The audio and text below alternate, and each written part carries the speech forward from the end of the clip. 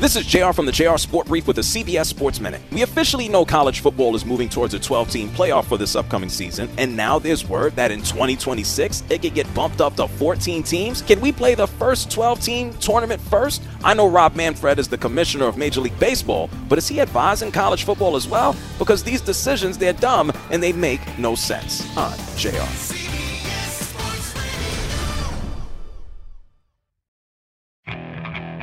Okay, picture this. It's Friday afternoon when a thought hits you. I can waste another weekend doing the same old whatever, or I can conquer it. I can hop into my all-new Hyundai Santa Fe and hit the road. Any road. The steeper the better. Because my all-new Santa Fe is available with H-Track all-wheel drive, so I can hit the trail without a worry in the world. Heck, with 3 rows and best-in-class rear cargo space, I can pack the whole family in with all our gear.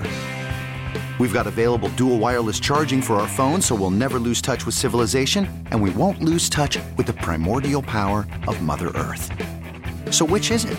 Waste the weekend or do something a little more epic? And conquer it in the all-new Hyundai Santa Fe. Visit HyundaiUSA.com or call 562-314-4603 for more details. Hyundai, there's joy in every journey.